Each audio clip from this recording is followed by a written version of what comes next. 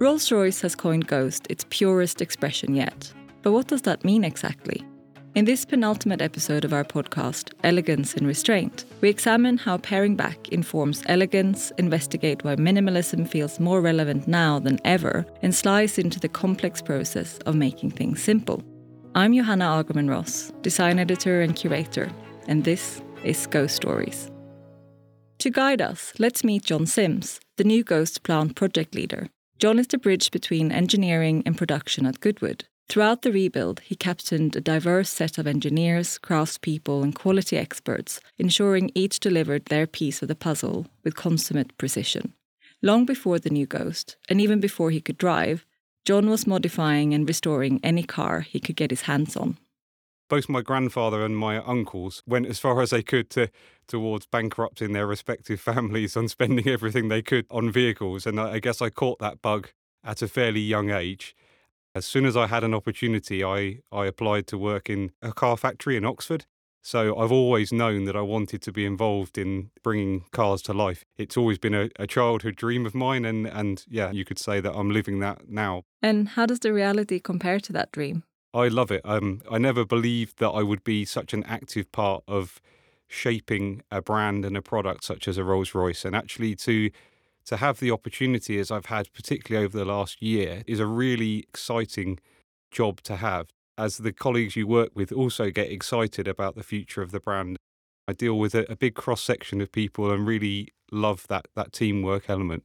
Tell us more about that. A diverse range of people must invite a chorus of divergent opinions, but the new Ghost feels so united in its execution. For me, it's unique and fascinating because actually there's very few places in the car industry where you have such a broad spectrum of people within the company together. So in Goodwood, you have everybody from the CEO, members of the design team, the sales team, and then as you move into production, we literally have the end-to-end production of a vehicle. So coming from raw hides of leather being delivered to seats being made, body shells being delivered to beautiful painted shells coming out in bespoke colours. So you really have such a wide range of people on one site, and that's quite unique in the automotive industry. Normally, the sales functions and the design functions are separated by some miles from a production facility. Nowadays, I think the word handmade is overused. And when people come in and really see the extent to which the product is handmade and see it go from raw product to actually a finished vehicle, I think it's great to see the sort of enthusiasm that becomes infectious. The original Ghost that debuted in 2009 was already so refined and consequently loved. How did you retain its essence while building something else entirely? That is one of the really big challenges. And I think where we've been very fortunate with New Ghost is that we were able to almost start with a clean sheet, but with a very strong sense of what our customers loved about that product. And to then very much think outside of the box. We were able to really look at not only what did we know we wanted to keep from the original Ghost, but also what had we learned from our customers on Cullinan and Phantom in terms of things like ride comfort and the simplicity of the interior. How do you think Rolls-Royce's perspective has advanced since the original Ghost launched? And also the customer's perspective, for that matter? We were able to draw knowledge from far more places than when we launched the original Ghost. We were going out into a fresh territory for us with a much cleaner, more understated vehicle. And then as we moved into New Ghost, we were really able to subtly move the game on. Some details were really quite simple to move on a step. So if we look at things like the entertainment system in the car, that's moved on significantly in terms of the overall market. It was quite an interesting discussion to have that actually just because there are so many more features available worldwide now to everybody, it doesn't mean we should bring them all into our car. We really were able to take a step back and say, what is effortless? But other things were much, much more difficult to achieve. So, for example, the ride of the vehicle. We know that from original Ghost, there are a number of customers that enjoy driving the car themselves. And so when we came down to the detail of how the car should ride and handle, it's a much finer line then to have the discussion between, we want to really cosset the customer. We want to give that magic carpet ride that they would expect. but at the same time, we need a car that is enjoyable to drive. So that really took more discussion and also experience to really look at one calibration or another, drive the car and get a collective feeling across lots of different departments about how we felt we should move forward with the car. When you talk about one calibration after another, it's clear that creating something effortless is anything but. Were there any other areas that required such nuanced development to reach an elegant solution? I would never claim to be an acoustic engineer, but I have until very recently managed the team of the guys that are responsible for the acoustics. And it's a very thin line to walk because people think in simplicity that you just make the car quieter. But it's not quite as simple as that, because actually, if you've ever sat in a very quiet room, you'll know that even the smallest noise can be very disturbing. Whereas if you're in a live music venue, you're probably not going to notice the way the person next to you is making a noise as they drink their drink. It's probably not going to be something that even registers. So actually, when you're looking at the acoustics of a vehicle, you really have to look at the whole package, that you need a level of noise that the customer barely notices, but it's enough to prevent small noises becoming an intrusion. It's actually something that I never would have considered I would have had much of an interest in, but over the last few years, it really became something of a passion in order to actually create an overall ambient environment that is, as we always refer to it, harmonious, that actually nothing stands out. It's quite technical, but there's a certain geeky pleasure in that. It's also a very interesting journey to go on to get the car to a position where the customer not only won't notice noises, but what we're really looking for is for a customer to be positively surprised by how quiet the car is. And that's a step further from just a quiet vehicle. How would you describe the sensory difference between the old and the new Ghost? How perceptible is that change in sound? I guess you're expecting me to say there's a big difference. And I have no expectation. There is definitely a big difference. The original Ghost, in terms of its acoustics, was already really class leading. But in the new Ghost, what we've really worked on is a real uniform acoustic performance in just about every real world use case. So the original Ghost, for example, on the motorway, if you're sitting at 70 miles an hour, very, very quiet. And then suddenly, if you have an expansion joint or something, we noticed that on occasions there was a sharper edge to the noise than you would perhaps expect. And so we really worked on fine-tuning it. So, if you like, we didn't change the baseline of the acoustics. We just tried to work on those outlying occasions on which the car was just slightly outside what we would expect. And we worked quite creatively with suspension settings, with different acoustic dampening materials to try and really bring the spread of the acoustic performance much closer to what we wanted.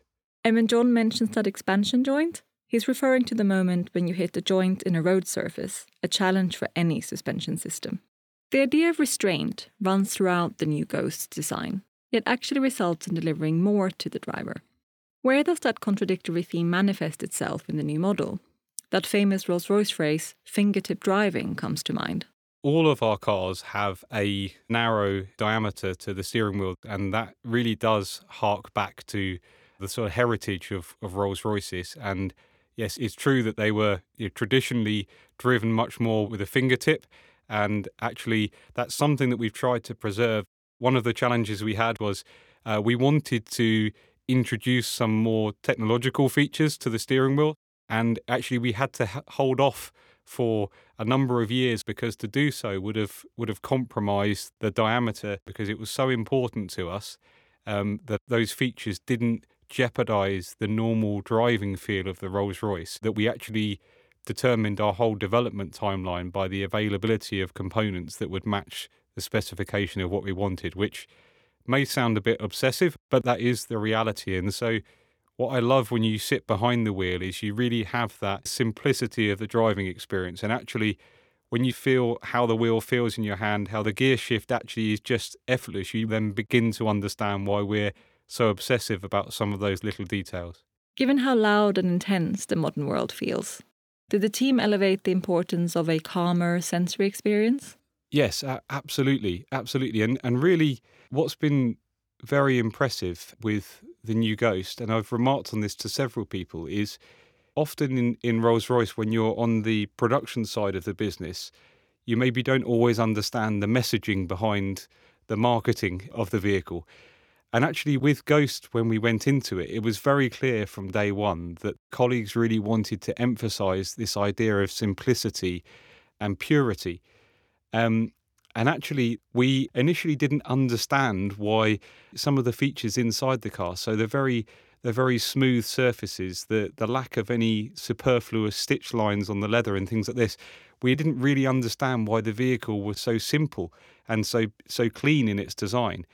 And then when we started to work with it and realise what we could achieve with the drivetrain and the acoustics and actually the finishing of the car from the production side, the whole picture really started to come together, and particularly some of the team that had experience of driving other products on the same routes that we use suddenly really understood we're trying to achieve something that really is a kind of oasis of calm.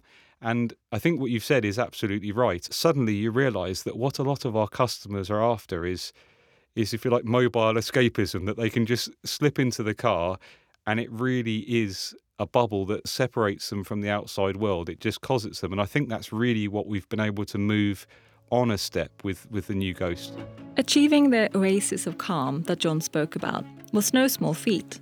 Reconciling complex technical elements with a tranquil aesthetic truly put the team through their paces. What processes helped them reject the superfluous? Which element took the most iterations to get just right?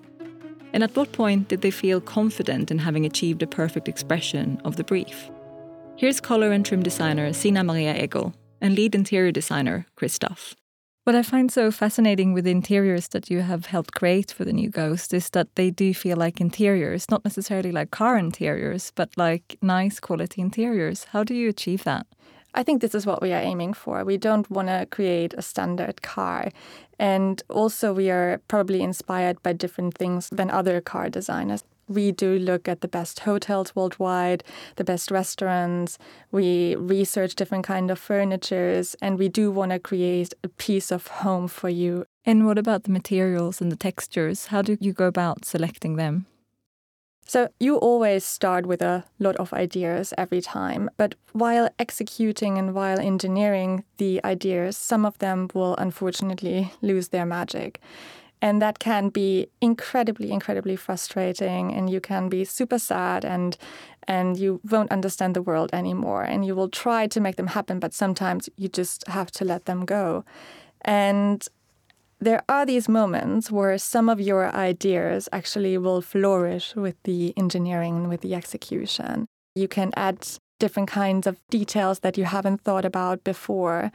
And those are the ones that you are looking for, because at the end of the day, you want to make sure that only the very best idea goes into the new Rolls-Royce. It's interesting because when you study industrial design, you tend to work for multiple partners. It's not just one brand or one manufacturer that you're with. But the exclusivity of the place you work in now is that you are in the place that manufactures the finished product that you design. What does that bring to the design process, that you are able to execute almost immediately your ideas with the craftspeople that are there? I think this is exactly what you need, because otherwise you would lose the connection to the final product. What the color and trim team does every day long is that we define all the different colors, all the different material and textures. We also care about all different kinds of detailing, about seam lines or stitchings. You want to be there after every step of development to see how it has improved. Sometimes you see a result and you think it could be incredibly easy to be finished with this project, but you have to question if you really like it and decide if you want to move forward, try even more development, be creative in the design itself, like maybe the geometry has to adjust for the specific material or the other way around. So it's a lot of trial and error, and it means great cooperation between exterior, interior, and color and trim design to achieve that. So everything has to stage each other to create that perfection. Chris, you've had to design for the future while also maintaining that signature Rolls-Royce elegance. How does that design language come together? From an interior point of view, there is, in the history of Rolls-Royce, small cues, and a lot of it is actually very subtle things. So, for example, the fascia is almost like a fireplace. You look inside a room, the fireplace is front and centre. So there's a prominence to the fireplace in a room. And what we do at Rolls-Royce is we let the actual fascia, the dashboard, if you will, sit higher than the doors. We give it a prominence. And second to that, what we do is we actually create surfaces that give this suggestion that this huge monolithic volume is floating. So you think, how can something so big float? You know, they're small little design cues. And then we've got our heat controls, you know, the hot or cold, and even down to the light switch controls are actually inspired by kind of like a starry night. The actual buttons themselves are kind of in a constellation. It's all these small references to history, but very subtle. You don't want to force it too much that it becomes neo-retro. And a Rolls-Royce customer is a bit more sophisticated than that. So you have this balance of heritage and modernity, and you just got to judge it just right. And I think we've done that with New Ghost. How did you know when you'd reached the purest expression of the New Ghost? The main thing we've learned from our previous motor cars is that, you know, less is more. And people appreciate the way we approach the previous cars with this kind of furniture-like aesthetic, mixed with this kind of dynamic edge. With New Ghost, we've embraced that. So we've added more of a dynamic edge. But the minimalism, simplification, the detoxification has also taken a step forward, and we really have cleansed the whole interior. So there's only what you need there. If it's there, it's nice to touch, and we've really honed in on that for New Ghost. It took 5 years, 6 build phases, and around 200 pre-series cars to get the New Ghost from sketchpad to open road. The rebuild team stress-tested concepts, materials, finishes, and sometimes each other's nerves along the way. Much of what was hotly debated centers around the Bauraum, the installation space that's available to engineers when executing a designer's vision. How did design, engineering, and production come together in order to synergize each complex layer? Here to weigh in is Henry Cloak, who penned the external design of the New Ghost. Why is making things simple so complex, in your opinion?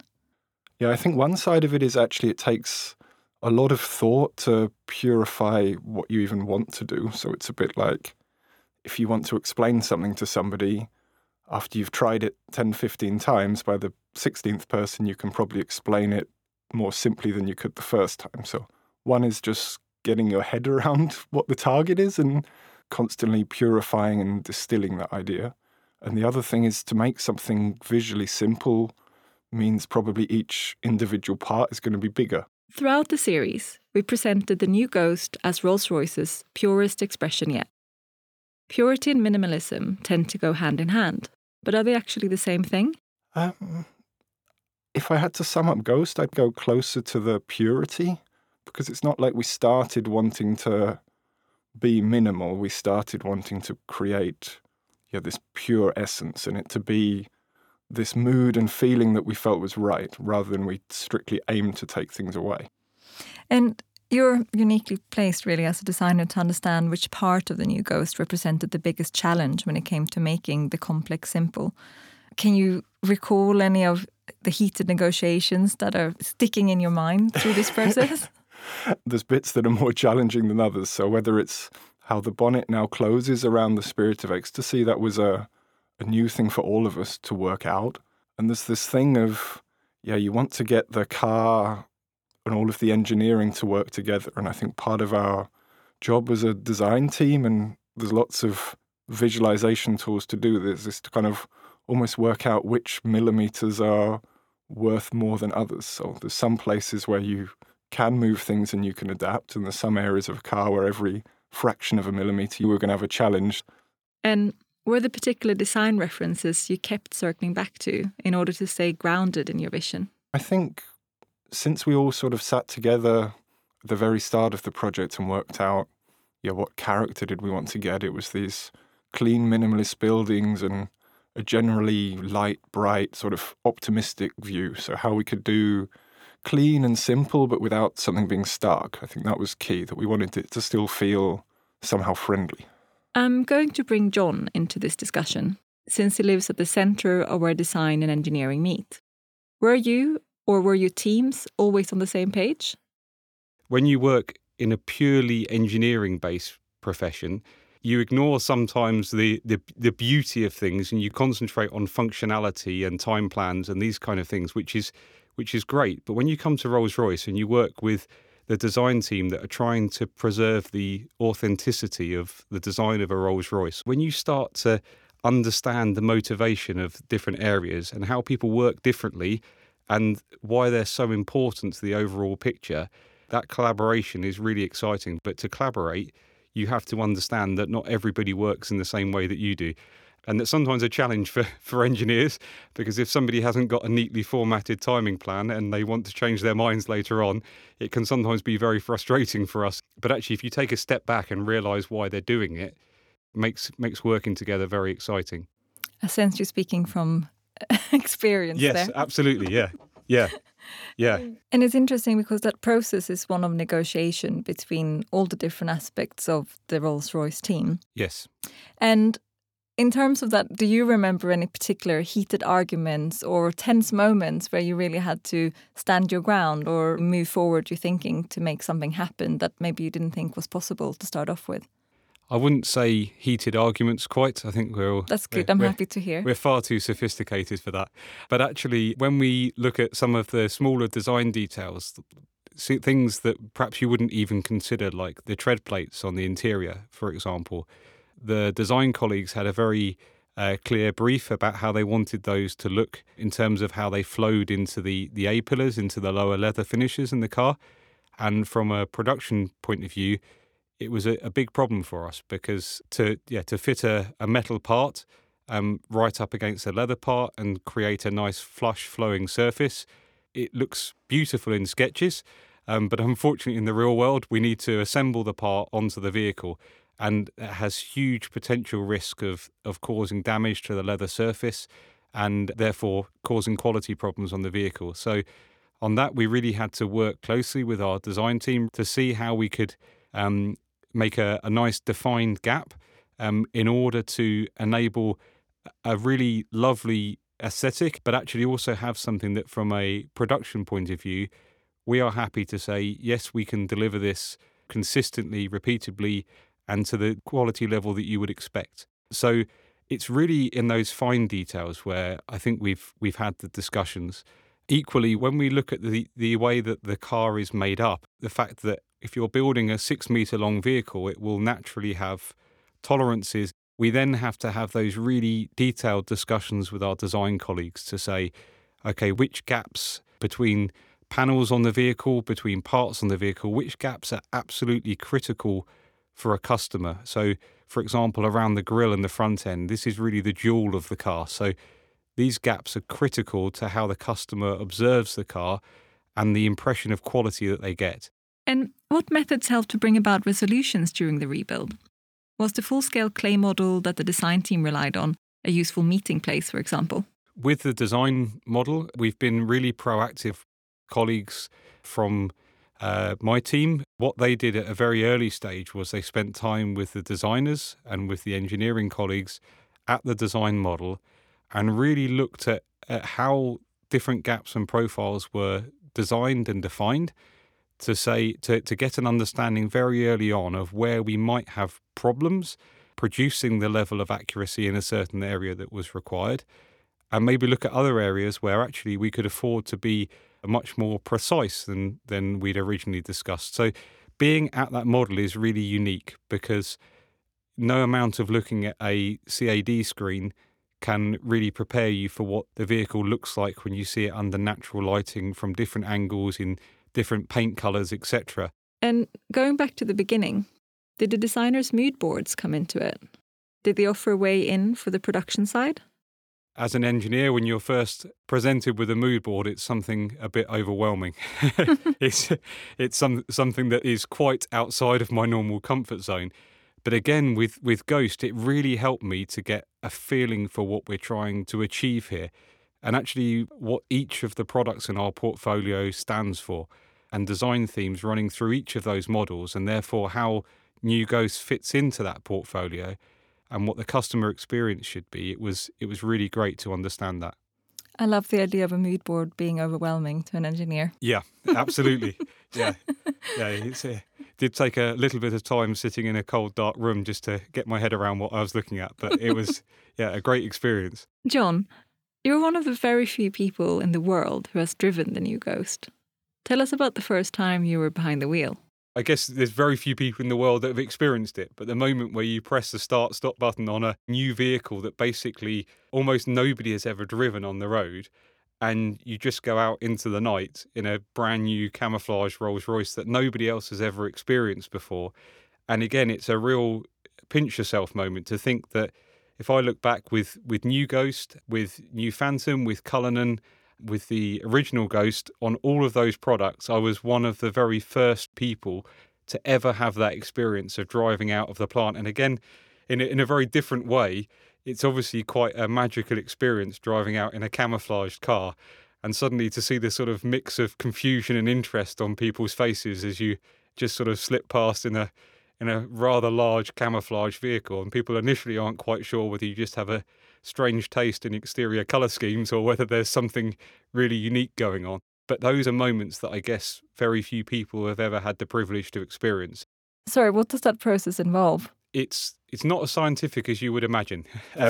So it's one of those things where actually the more crudely you camouflage the vehicle, the better it is. Because really the whole idea is that we want to protect the design features of the vehicle from the camera.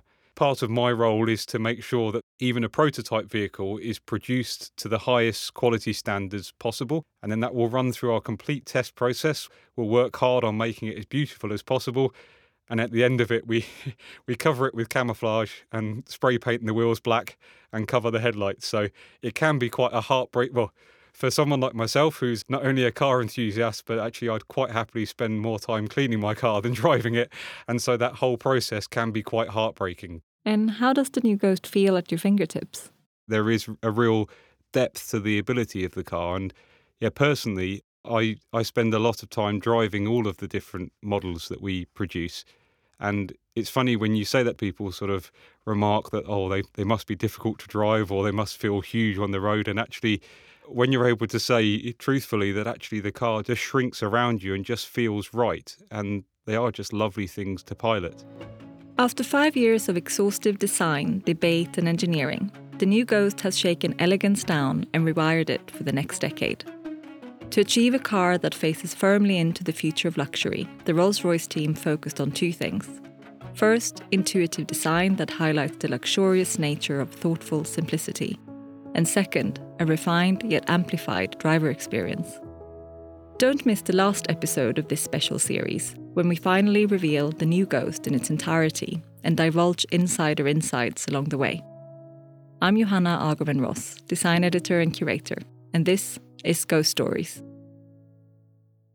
Hi, I'm Henry Cloak from the design team of New Ghost. A quick end note for our listeners. If you'd like to find out more, please contact your nearest Rolls-Royce dealership.